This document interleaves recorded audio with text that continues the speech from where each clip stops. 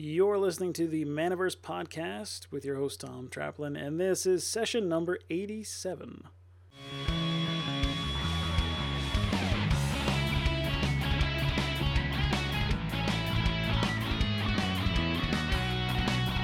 All right, everyone, welcome to another episode of the Maniverse podcast. This is day 1000 of the quarantine. I hope everyone has been making the most of their time under lockdown, learning new things, exercising, taking the opportunity to play those games that you always wanted to.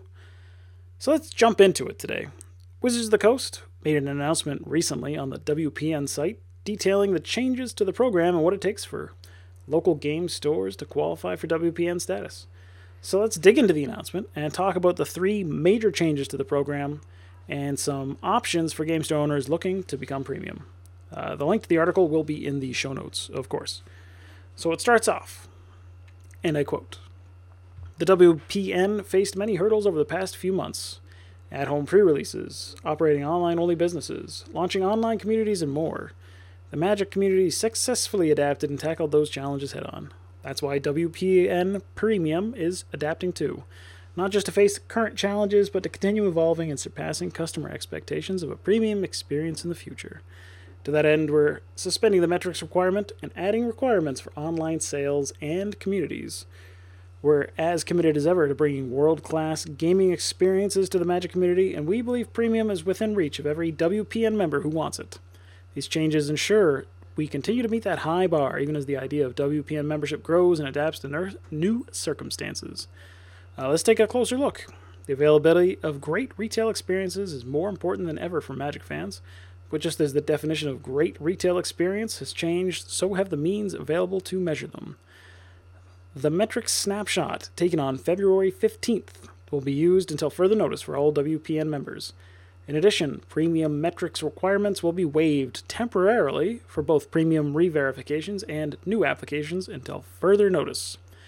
Everyone's circumstances differ in this moment, and we do not want to encourage any member of the WPN to run events they aren't comfortable, aren't permitted, or otherwise feel as though events aren't a viable option for them. That is why we're also suspending the premium requirements to run all WPN programs and provide events that cater to all levels of play." End quote. So, this is a good move on Wizards' part, considering the current environment most game stores are operating in. With all the different restrictions on gatherings, making events pretty undesirable, and people generally avoiding that sort of activity, removing these requirements is a smart move. The article goes on, quote, "Convenience has always been at the center of the premium experience, and that's never been more apparent than during the pandemic. An online sales platform enables a store to deliver on that promise, whether through home delivery, curbside pickup, or buy online, pickup in-store experience. But even as the pandemic has shone a spotlight on the need for online sales, it is simply the case that today's fans expect to shop whenever, wherever, and however is most convenient for them. This won't be changing in a post-pandemic world. A high-quality online sales experience is now a permanent requirement for WPN Premium. The impact of a strong online presence will continue to benefit your business even when your brick-and-mortar shop is open again." End quote. This is something I've been saying for a long time now. E-commerce is a trillion-dollar industry, and the COVID lockdowns are only accelerating that trend. Game stores that want to thrive in the next few years need to put in the work now to get their stores online. And now it's going to be a requirement for premium status as well, so you might as well do it. Wizards leaves the implementation up to you, but if you're looking for a place to start, here are some options you should check out. The first is Ion Suite. I talked about Ion in a previous episode of the podcast, so you can check out episode 68 to learn more about it in depth. Ion Suite is a system that was built to sell Magic and other CCGs online specifically, so if your game store is heavy on CCGs, Ion is near the top of the list for consideration. Crystal Commerce is a similar platform to Ion Suite, offers a lot of the same things, if you want to consider something a little bit more established that's been around a bit longer. Square is another e-commerce platform that's been recommended by multiple store owners. It has a few advantages to the previous two, in that Square is also a payment processor, so it can sit at your point of sale and actually replace your debit/credit terminal. If you're using Square to manage your inventory, as well as your e-commerce transactions, automatically they integrate with your store inventory, which is it's a very important feature shared by all the major platforms. You just have to make sure that you're comfortable with the system so that you can actually take advantage of it. The last option of the four I recommend store owners take a look at is Shopify. So Shopify is a general e-commerce platform that's exploded in popularity over the last several years.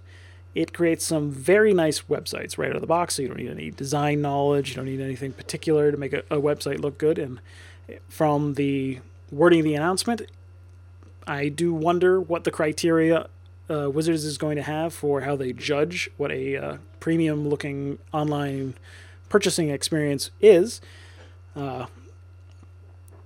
However they choose to lay down those criteria, Shopify is probably going to check all the boxes out without any major issues. It also gives your customers a nice, clean buying experience. And it can also be easily customized with a huge number of apps available on the marketplace, and many of which are free. For a game store with like a broad inventory of products, not just cards, not just a depth of single SKU singles, Shopify is an excellent option. And like the other platforms, Shopify also has its own POS system, so you can keep the whole inventory thing in sync. Links to check these out for yourself are in the show notes. Make it easier for you to take a look at them. You can head over to manaversaga.com/MVP087 to take a look. And the last part of the article goes on to say, quote, "Local game stores have always been a community hub, a place for players to gather and feel at home. Continuing to provide that feeling of community is more valuable than ever right now, even if we can't gather in the way that we used to. That's why we're offering an online community, like Discord, Facebook groups, WhatsApp, or something similar is now a requirement for premium. Online communities help premium members to expand their reach and continue to keep their players connected, even if they aren't bringing them together inside the store." End quote. So this is another good move on Wizards' part.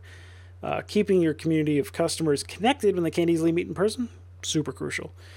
Even once the restrictions are gone, whenever that happens, having an active community online that you can communicate with is a huge asset for your business, whether or not they're in-store or out-of-store. Discord's probably your best option, but if you're not too concerned about like the ownership of the platform, then a Facebook group will do just fine.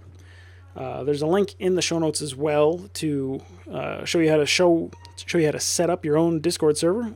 So don't let a lack of knowledge stop you. And it only takes about 5 minutes to set up. So that covers it. That's the whole article for the most part. Most a handful of sentences, but that's the gist of it. Those are the major changes coming to WPN, and that's it for the episode of the Manaverse podcast. What do you think about the new changes to the WPN program? Let me know in the comments, and do not forget to check out the show notes and all the links mentioned today. Head over to manaversaga.com/MVP087 to get access to all that stuff and to listen to other episodes of the podcast. My name is Tom Traplin. I've been your host today. Thanks for listening, and I will talk to you again in the next episode of the Manaverse podcast.